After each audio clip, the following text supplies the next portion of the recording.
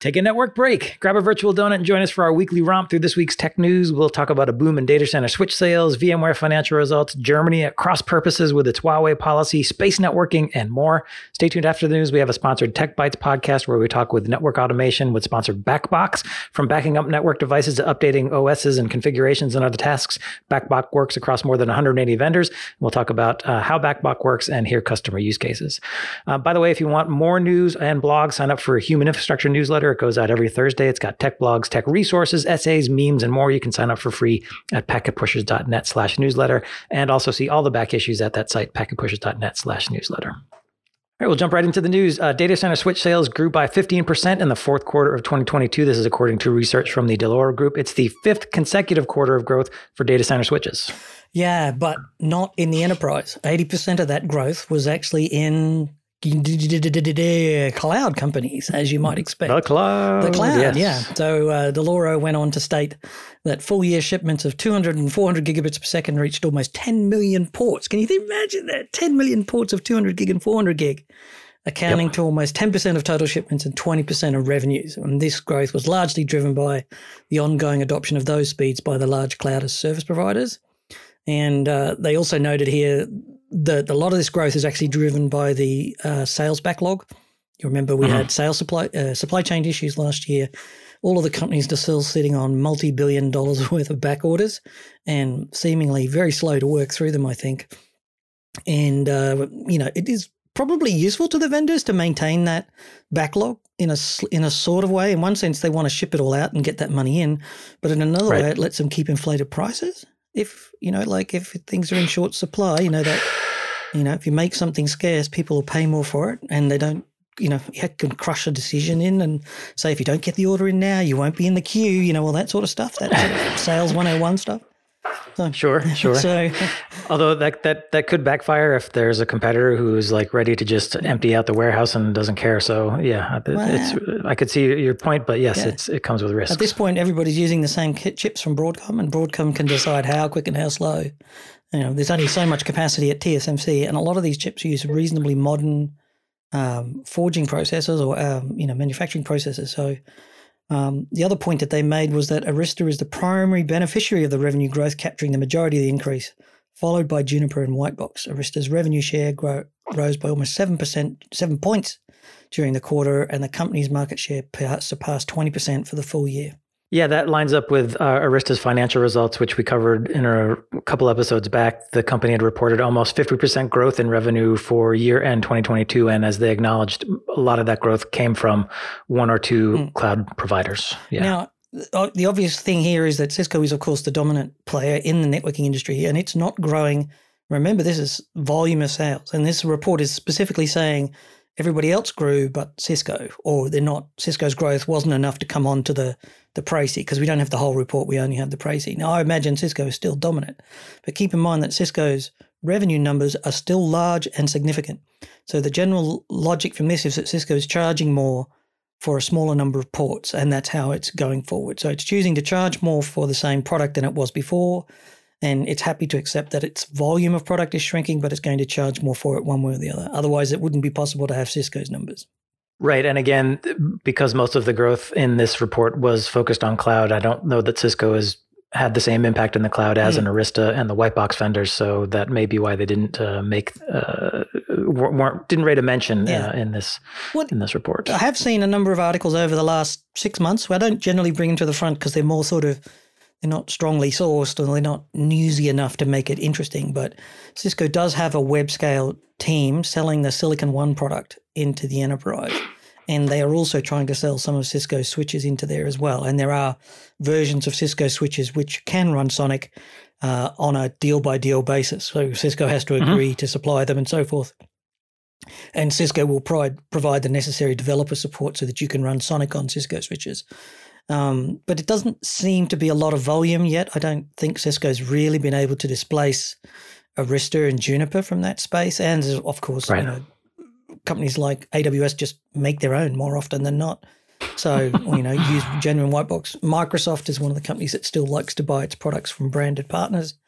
And so, I think Cisco's making inroads into companies in sort of niche, and the companies are using them to sort of I would guess that if I was, a major player, I would have multiple suppliers and playing them off against each other. Mm-hmm. And the ones I didn't particularly like or weren't, were not in favor, I'd have them sitting in some corner of my infrastructure where they're still there helping to keep the others honest, but maybe not given full attention. Right. I could see that as well. Yeah.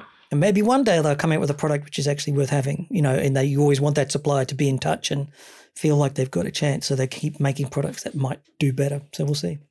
All right, moving on. Infinera, Corning, and Aurelian are touting new point-to-point transmission records for 400 gig. Infinera, they make coherent pluggable optics, says it transmitted a 400 gig wavelength over 2,400 kilometers on a test network using QSFP-DD coherent pluggables. That is twice the distance of a previous record. Every time I talk about optical, I have the same problem. It's just like all these words that I feel like I have to practice. Coherent pluggables across 2,400 kilometers of optical fiber. This is really the underlying issue here is that the OFC conference happened last week, which is an optical conference where they all talk about arcane optical things about how light travels over fiber. And there was quite a lot of serious announcements, but this was really the only one that I could pick out that seemed to be relevant to the audience. And I sort of felt that there was a secondary issue here. In this case, Infinera and Corning have partnered with Aurelian. They were using Aurelian's fiber in the field to deliver 400 gig single wavelength transmission across their coherent backbone for 2,400 kilometers. Now, a few years ago, to get to 2,400 kilometers, you would have had to have multiple repeaters in that line, 6, 12, 24 if you had a 100-kilometer run. Whereas if you can now just make this one run, then the way you plan your fiber runs changes. If you can have 2,400 kilometers and you can just go along and trench 2,400 kilometers of fiber. You don't have to pop up into cabinets and then put power into them and repeat the signal or, run it up into a repeater tray in a wave division multiplex box or something like that. And that really changes the cost profile of that long haul bandwidth. Avoiding those signal boosters and those hops means the cable doesn't have to provide power or you don't have to provide power locally. So the cable costs less, weighs less, and is a whole lot easier to install. The benefits here just, they go up a J curve. The further you can drive it, the better you are. Yeah. And Infinera came up with a new chipset around this. They've partnered with Corning to come up on the fiber and to work with it to tune it correctly, because these things are all very custom. Their ability to sense the bandwidth and look at the optical performance of the fiber at different parts of the spectrum and then say, we're going to shoot this signal down this piece of the spectrum. So 2,400 kilometers on a single wavelength, and it was actually combined with other wavelengths in the network. So this wasn't the only thing on the fiber. It was actually quite an amazing thing. Well, I will say they also did another test with Aurelian where they did a 400 gig transmission. This was on a production network and they got 1,800 kilometers. So it was, I think the 2,400 kilometers was on a test network, sort of with a clean, pristine condition as opposed. Still though, 1,800 kilometers on a live network is still, I think, again, you're talking about significant benefit. Yeah, you can bypass a whole lot of your intermediate steps, even on an existing infrastructure. Even if you have, repeater trays all the way along, you can skip them, just pass the cable through, skip the trays. And that's a whole lot of cost avoided, Yep. But it's just a story of how we get to better and better bandwidths at cheaper and cheaper prices. All right, links in the show notes if you want to read up on it yourself. Our next piece is about, again, the geopolitical and IT intersection. So the German government's reportedly considering removing Huawei and ZTE equipment from its mobile telecom networks. But at the same time, the German agency that operates the country's rail system is planning to purchase Huawei switches and routers as part of the digitization of its national rail infrastructure. The Register is citing local reporting in Germany saying, quote, the German federal government plans to forbid mobile operators from installing key components from Huawei and ZTE into their 5G networks, and also reports that existing Huawei and ZTE gear might need to be removed and replaced from those telecom networks. While at the same time, the rail ministry is going to be buying Huawei switches and routers. So what's going on?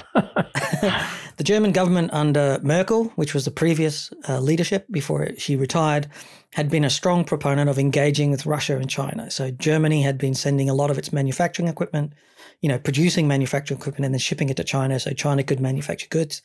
And then it was doing deals with Russia to take their energy, their oil, their gas, and a lot of their raw materials. Now, the EU and the NATO allies had been telling Germany that this was generally a bad thing to be overly dependent. It was going to come unstuck. And sure enough, when Russia invaded Ukraine, they were told they couldn't buy any more oil and gas, and which has seriously affected the German economy. And nobody's really very upset about that because Germany kind of earned it. Everybody told them that they shouldn't, but they went ahead and did it anyway. And they're also warned about over dependency on China for the same reason. And now, of course, the relationship between US and China is very stressed.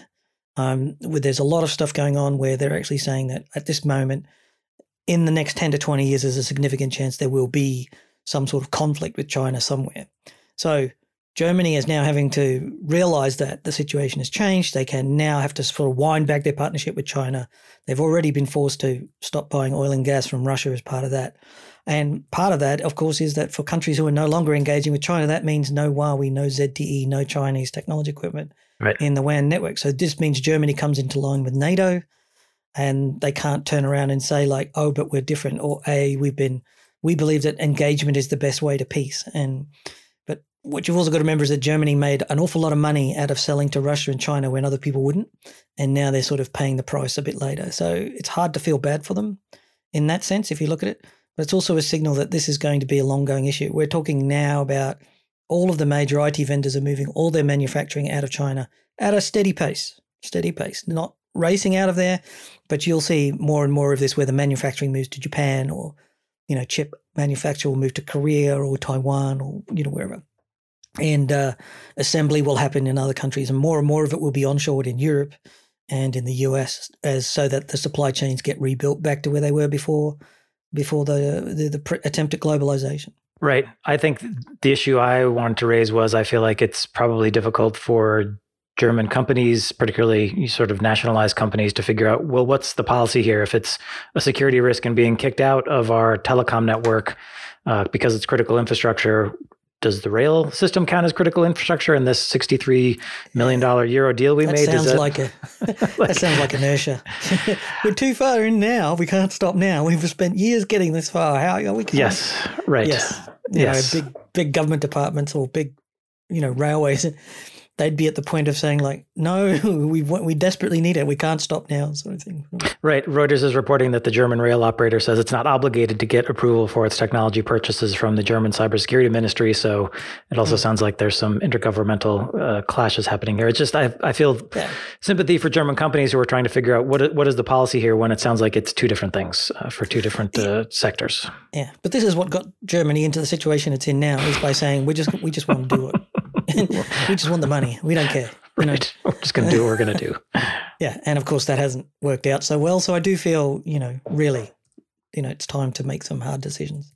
I think they do have to make a decision one way or the other, just, for clarity's sake. Yeah. Well, the UK had to, right. And they had to spend a few $1 billion paying off the telcos to replace it. And then eventually same in the they US, went on to outlaw it in the private sector as well, and so on and so forth. So, yeah. All right, moving on. Qualcomm and Thales have announced the certification of an integrated SIM, or iSIM, on Qualcomm's Snapdragon processor for mobile devices. The idea is that by integrating a SIM directly onto the processor, device manufacturers can provide built-in connectivity for mobile devices in a smaller form factor. So think smartphones, tablets, wearables, that kind of thing, where you might want connectivity in a very small device. So before we start discussing that, I just have a question for people out there. Is it Thales or Thales? I've heard different people say Thales and Thales, or Thales, or there's some pronunciation, and I've never been entirely sure. I imagine that as a generic English speaker, it reads like Thales, but I've got an idea that in European it might be Thales or something like that. Anyway, if you know, send us an email or get in contact via packetpushers.net/fu. Yeah, or send us a WAV file so we can play it, because, I hate to be the ugly American, but if I see it spelled, I'm just going to say it like I'm an American. So well, Thales is a French company, so largely is nominally a French company. So you probably don't even pronounce the ES. It's probably just like Thal or something. Yeah, Thales. Thales. I don't know. It'd be interesting to know, though, for sure, and to be able to get it right in the future. Is it a tech company or a fragrance? Thales. It's a security company that, if the tech is a part of it, it's there. It's one of those companies now.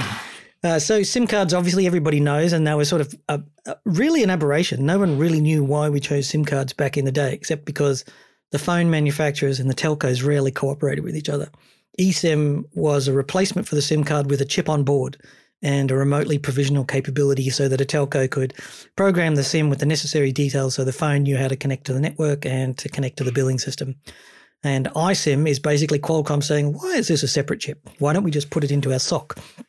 So in effect, we're seeing the Snapdragon Gen 2 SoC, which is a whole chipset around going into mobile phones, very popular in the Android chipsets, of course, and it enables the functionality of a SIM within the smartphone's main processor. Every smartphone needs a SIM card these days, Drew, so that makes sense, right? It's not a smartphone without one. So it's kind of weird to think that this is even a thing, but they're making a big deal about it. And I think the area where I'm most interested in this is with SD-WAN and 5G fixed wireless access appliances. So as we see SD-WAN, we're seeing a lot of people have 5G built into those SD-WAN edge routers. And the idea of slotting a SIM in there is a bit weird when you've already got a provisioning system in the cloud. Why can't you just say, I want this one to be connected to this brand of network. I don't want to do business with them anymore. I want to change it. You should be able to remotely provision those about which 5G provider you want it to use. And that's what I would like to see. I think this feature should be adopted by SD-WAN and those people using 5 gig, direct fixed wireless backbones. And they should be able to churn between mobile carriers to get the best price. That would be a win for customers, and who cares what the carriers think? I'd never care what the carriers think, so I'm all for that. Well, I care, but not in that way. Right. All right, links in the show notes if you want to read up on it. We'll move on. VMware has reported its fourth quarter and fiscal year 2023 financial results. For the quarter, VMware had revenues of $3.7 billion, up 5% over last year. For the full year, VMware had revenues of just over $13 billion, up 4% over last year. Net income was $1.3 billion for the year, down over last year's results. Yeah, I keep looking at VMware because of its takeover deal by Broadcom, of course, and it's becoming clear that VMware is having problems with slow growth. So this was expected to have more growth than this, but VMware has to hold itself at a standstill. When it agrees to a takeover offer, it has to hold itself at or about the value that the takeover was agreed and to make no major changes. And so they have to, if you wanted to do something innovative or to make a major acquisition to try and reboost and get some growth or something like that, they can't because they have to wait for the deal to go through. And of course, the takeover application process that Broadcom is having is now being challenged by at least the UK, the EU, and the US governments. Mm-hmm. And if any one of those reject the deal, then the deal will probably sink. And it is increasingly difficult to imagine that Broadcom's going to get through this process. The mistake that Broadcom made was to go out and say, we're going to increase the profitability of VMware from $3 billion to $12 billion within 3 years. And everybody just looked at that and went like, there's only one way to do that. You can introduce new products if you like, but you're not going to get to $12 billion profitability, on a company turning over, $50 billion a year unless you're going to increase prices. And I think you're going to see at least one of those, competitive authorities start to put spokes in the wheel of what Broadcom can do. And if they do, it might just get to the point where it dies. So now Broadcom, we talked a couple of weeks ago, Broadcom announced that, sure, we're not going to increase prices. We're going to find new ways to extract revenue. And I don't believe too many people took that seriously because that's not how Broadcom works. Right. So we'll see. But VMware did okay, came in at safely 5% up, 4% up.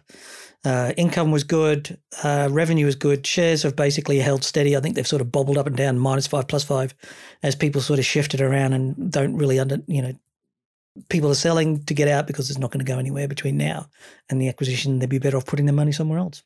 Yeah. Yeah, I don't think Broadcom is a good home for VMware because of how Broadcom treats its software companies and what it would mean for VMware in terms of, trying to innovate and create new markets and so on. So if it doesn't happen, that's fine with me. I think VMware is probably better off as a standalone organization in terms of what it could do in the market creatively. So yeah, we'll see what happens. Okay, moving on. Some employees of Google's cloud division have complained about a desk sharing policy being implemented at 5 offices, including in pricey real estate locations such as New York and San Francisco. Google's reducing office space to reflect a hybrid work environment where people are only coming into an office a few days a week, and they don't want to have to maintain office space for a workforce that isn't there all the time. This is so radical that in 2023, people still think that their desk is a sacrosanct piece of personal space. It's what's happening here is that Google's cloud division, not the whole of Google, but one division of it, is saying something like 60% of our staff are never going to come back into the office. And of the people who come in the office, the desks are only being used about 30% of the time. So if you've got this situation where everybody gets allocated a desk and then people are only coming in 2-3 days a week, you've got some very expensive real estate allocated to nothing. So they're pushing a hot desking policy, and the people are coming in and saying, but where's my desk? I don't want a hot desk. I want mine. Right. Right. And I haven't had a desk in 25 years, and I'm kind of like, you people are weird. So it's funny, isn't it? I just brought that up because it's one of those interesting things that we forget about, is that if you've been coming to the same desk 5 days a week and you think you own that space, and you don't, that's not how the future is going to be, I don't think. Well, from the worker perspective, I get it. Like, it's nice to have your creature comforts, some photos, your favorite coffee mug, a water bottle, your phone charger, whatever, and to have to like pack all that crap up every time you leave the office and then lug it back in because you're going into the office just to make your desk feel like a nice place.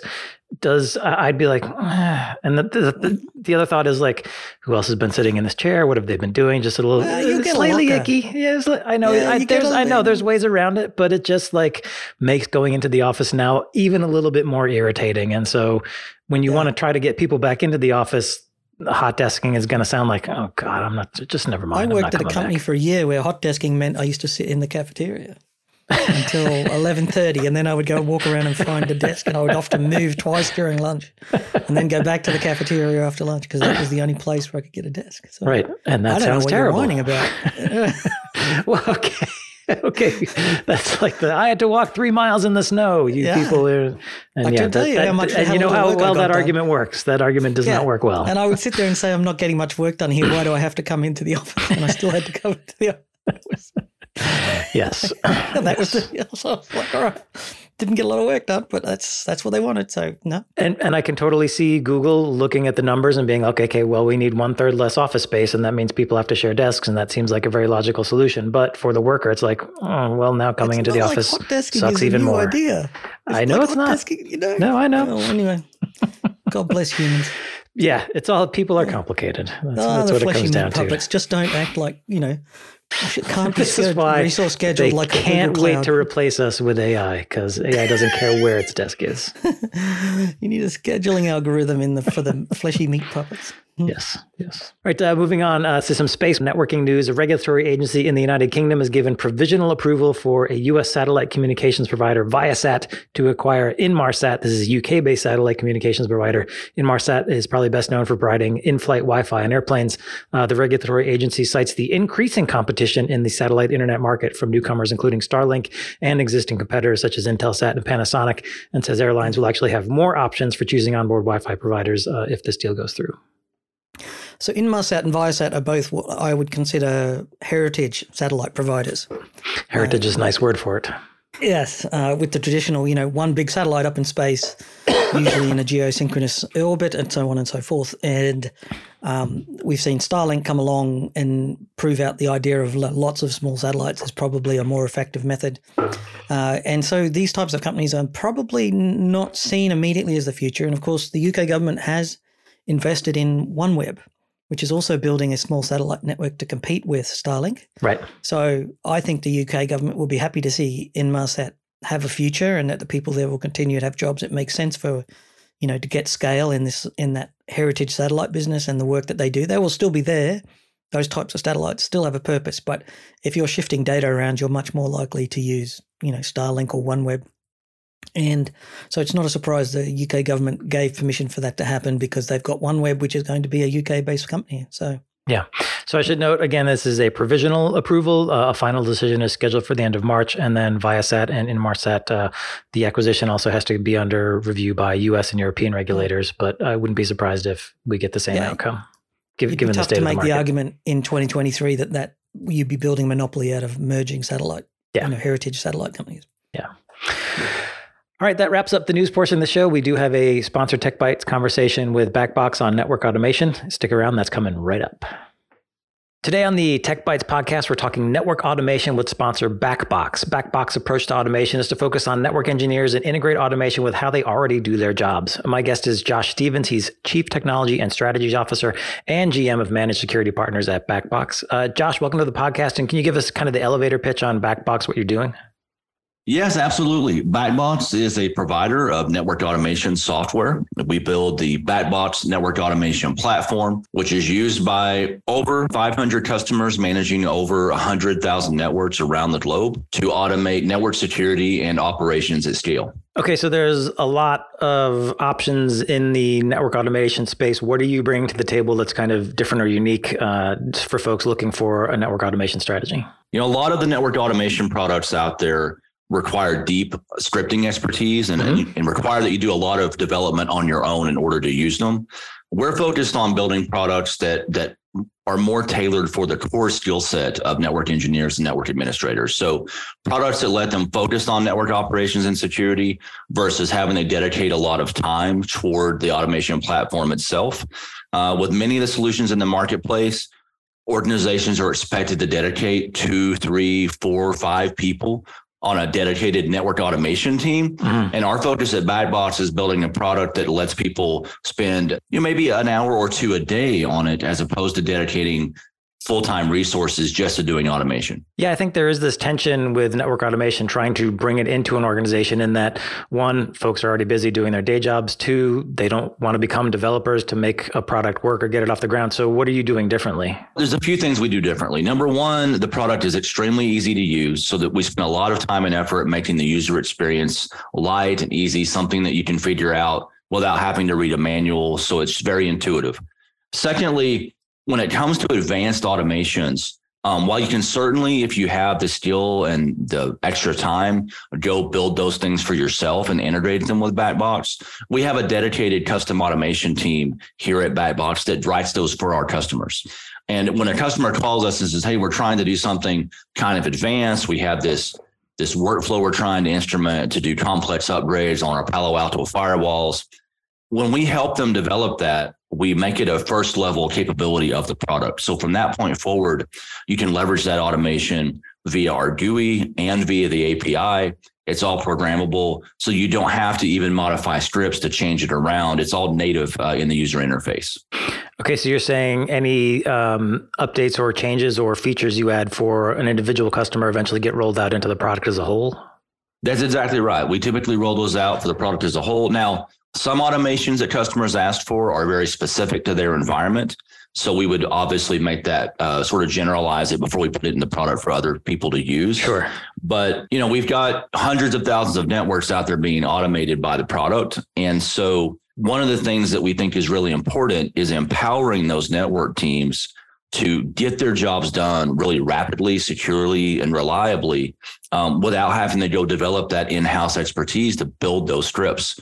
So for us, we've sort of become a part of our customers' network team.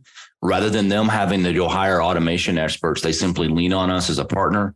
We do that for them. We've made the product so that it's very easy for us to add automations. You don't have to upgrade the product, for example, to download the new automations. You just simply download the automation and plug it in. And so it makes it very easy for customers to expand their use cases over time and lean more and more on the application. When we're talking about network automation, what are we talking about specifically with BackBox? Are we looking at OS upgrades, config changes, device provisioning? What are we talking about? All of the above. One of the really common use cases that people come in the door to start with is backups. And network backups probably sound like a very simple thing, but at scale with thousands of devices, devices that oftentimes have to have multiple files backed up, not only for the config, but for the OS, reliably, programmatically, so that if you're injecting a change into the network via a service ticket, for example, maybe someone opens a ticket in ServiceNow, that ticket is deeply integrated with a product like BackBox to go kick off an automation.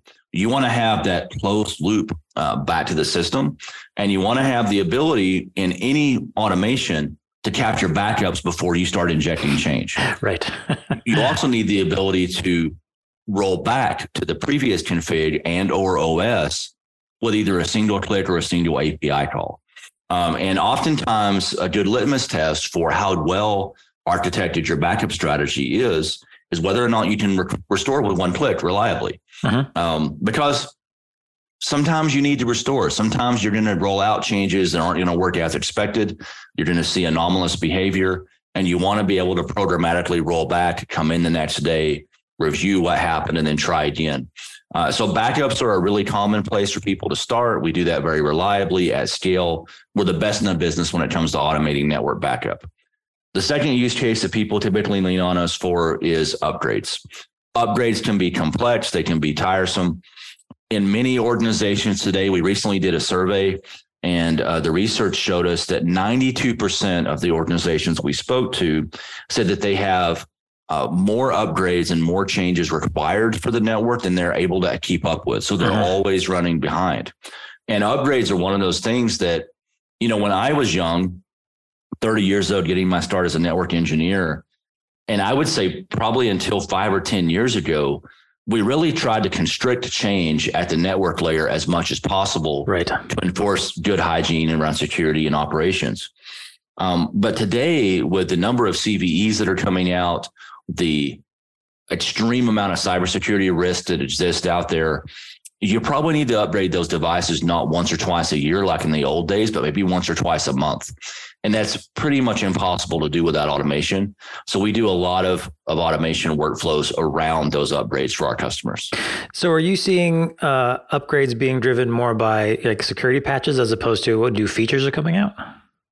I would say today I see it driven more by security issues than by features. Historically, we usually upgraded for features, and we found ways to mitigate to the security risks in other ways, either with config changes or, better firewall rules and things like that. But today the security updates are driving a large amount of those upgrades. Okay. And also, I guess we should have maybe covered this earlier, but when we're talking about network device backup and so on, we're talking about networking devices, and it sounds like security devices as well. That's right. So firewalls and other security devices, IDSs, IPSs, and then on the network side as well, routers, switches, access points. If it's a network infrastructure device, be it security or network, or a device doing both, as many devices do nowadays, then we can manage it. We also can manage a large number of IoT devices or OT devices, depending upon their nature. The way I like to think about it is that the type of infrastructure we manage, it's network infrastructure. These are devices that are hardened. They have a purpose-built OS, and they don't allow you to install some sort of agent. So you manage them very differently than you would manage endpoints or even compute systems, where you would throw an agent into a cloud environment or even on-prem. Because these systems are managed differently, they require a dedicated type of platform, which is what we've built here at BackBox. We've really organized the platform to be able to operate as sort of an API gateway into the network, so that once you implement BackBox, our network automation platform stands as that gate into those changes. And so whether you're automating change or maybe you're simply making changes by hand in an emergency, you'll want to make those changes from the BackBox platform so that they're logged and recorded and you have an audit trail. And then over time, review the things that are still being done by hand, and then move those into automation workflows so that you can get away from doing that manual work. Okay, so you're saying if there's, one switch and I know I just need to pop in for 5 minutes and update a config, rather than, SSHing into that switch by itself, I should go through BackBox, and then there's a record of what I've done, so BackBox can sort of keep track and serve as a kind of source of truth for everything that's happening on the network? That's exactly right. So not only does it provide network source of truth, but if you find that task is something that gets repeated, then you should build an automation workflow so that all you have to do is click a button or send an API call to do that change. Okay, so BackBox can also sort of become a source of intelligence, like, hey, we see the network engineers doing these X number of things over and over and over again. Why not turn this into a workflow? That's right. Why not automate that and turn it into a workflow? One of the things about automation is, you can write a script to do, individual tasks over and over, but there's also, when you're talking about networking device, sort of a chain of things that has to happen. It has to hit a switch, it has to hit a firewall, it has to hit an AP and so on. Can you link together changes across multiple devices in the correct order? We can. That's an area that we're enhancing right now, as a matter of fact. But we can do some work where we instrument workflows across devices. One of the common things we see is people that want to reroute traffic and then do an upgrade. Let's move traffic off of a specific path. Right. Let's verify that things are routing correctly. Let's go do an upgrade. Let's verify connectivity through the upgraded system. And then let's reverse the process in the situation of a high availability pair, for example, or a cluster. That's one of the common things we do. Provisioning is another one where in order to enable, maybe a new web application on a server that's deep within a data center, you may have to make changes not only on that server, but on the app and on all the infrastructure leading to that app. So we can do those types of things as well. It really just depends on what the customer needs to do and how much elbow grease they want to put into it. The nice thing about BackBox is it's very, very light in terms of the man hours required and the expertise required on the customer end. We try to handle most of that for our customers. We certainly love it when they become experts at BackBox, but our goal here is to provide a platform that's easy to use so they can stay as experts of the network.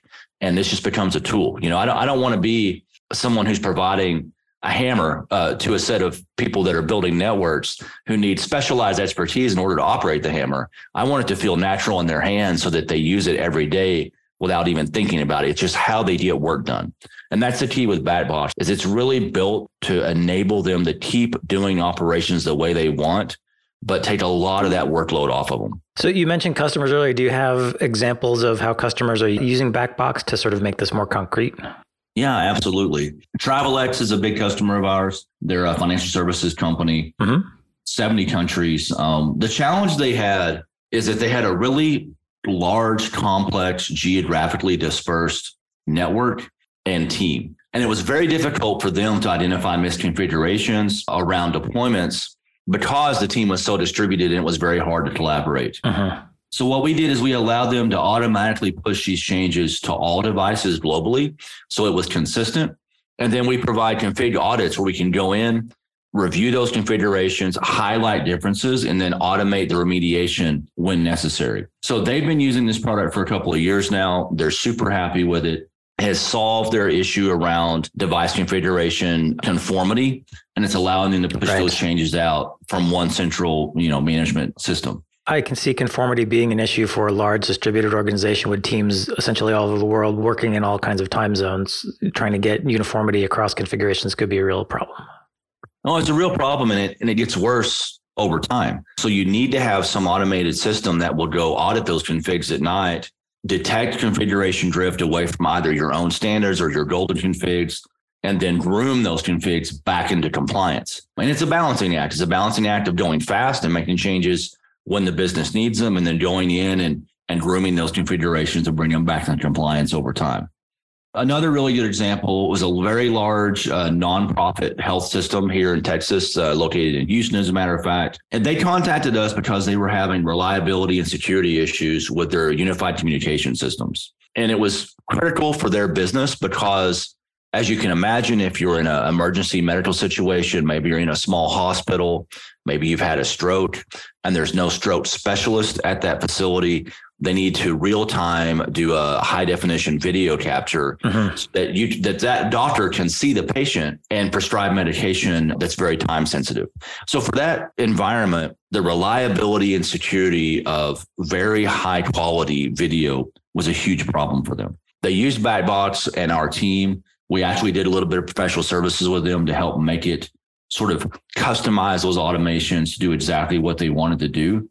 They're upgrading about 500 devices that are all the infrastructure devices around unified communications. They were able to upgrade all the devices through automations.